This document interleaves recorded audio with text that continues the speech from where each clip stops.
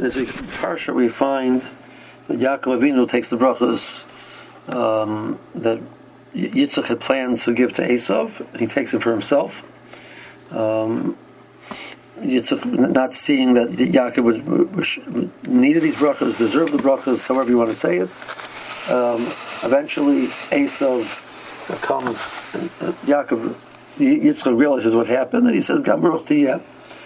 The Sosem says a fascinating idea, which will fit very well with the Chazal. He doesn't bring out the Chazal, but it would fit very well with a Chazal. Chazal say on the pasuk that Yitzchak smells v'yarchas reach begadav evayivarachel v'yitzchak lakim mital shemaim shmanei haaretz. So he first smells the reach begadav of Yaakov, and then he gives the bracha. But Chazal and the Medrash over here say an interesting thing. The reich begadav is to be understood as reich boigdov. So what is reich boigdov? And even the boigdim in Klai, so the people which are doing averas have a good reich, and it's referring to there was individuals the Medrash mentions that did tremendously terrible averas and eventually did tshuva before they died and refused to do those averas a second time, etc. So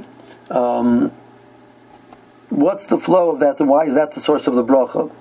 So the Sosem suggests in Shnas Tafresh Lamed Beis that the bracha of Yitzchak to Esav, that he was recognizing the fact that Esav is further away from Kedusha than Yaakov, because Yitzchak understood that Esav was not a big tzaddik, but he thought that he was possible to bring him back, that by giving him these brachas of Hatzlach Olam Hazeh and seeing the Yad of HaKadosh Baruch Hu in his life, etc., that would be a vehicle to bring Esav back to Kedusha.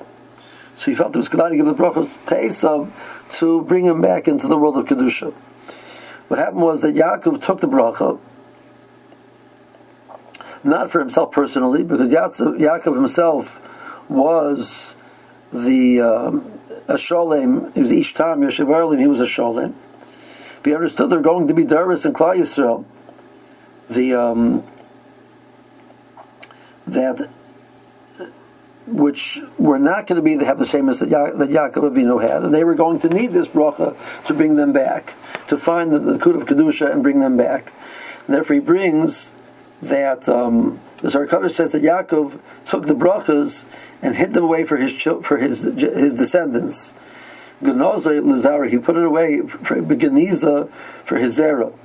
So even though he himself did not need the brachas, but he understood that there are going to be generations of Klal Yisrael which are going to need a vehicle to bring them back from a distance.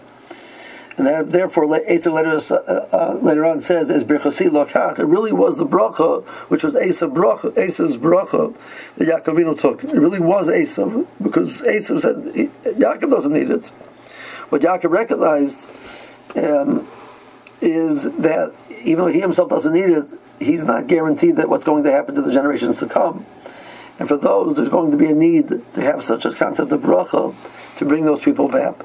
So it means it comes out that the mile of the brachas which were given from Yitzchak to Yaakov is a vehicle to hold on to Klal Yisrael, no matter what situation they're going to be.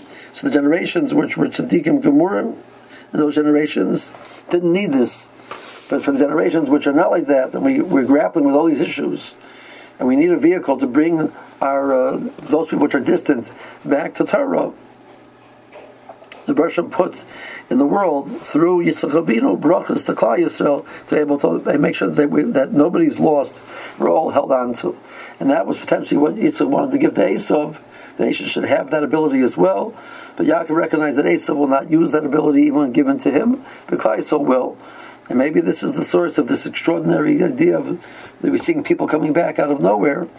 Because it's rooted in the Bria, these brachas, that the Bereshit was guaranteeing that there's going to be Shlo Yidach Memeno Nidach. Nobody should be truly pushed away totally. Have a good Shabbos.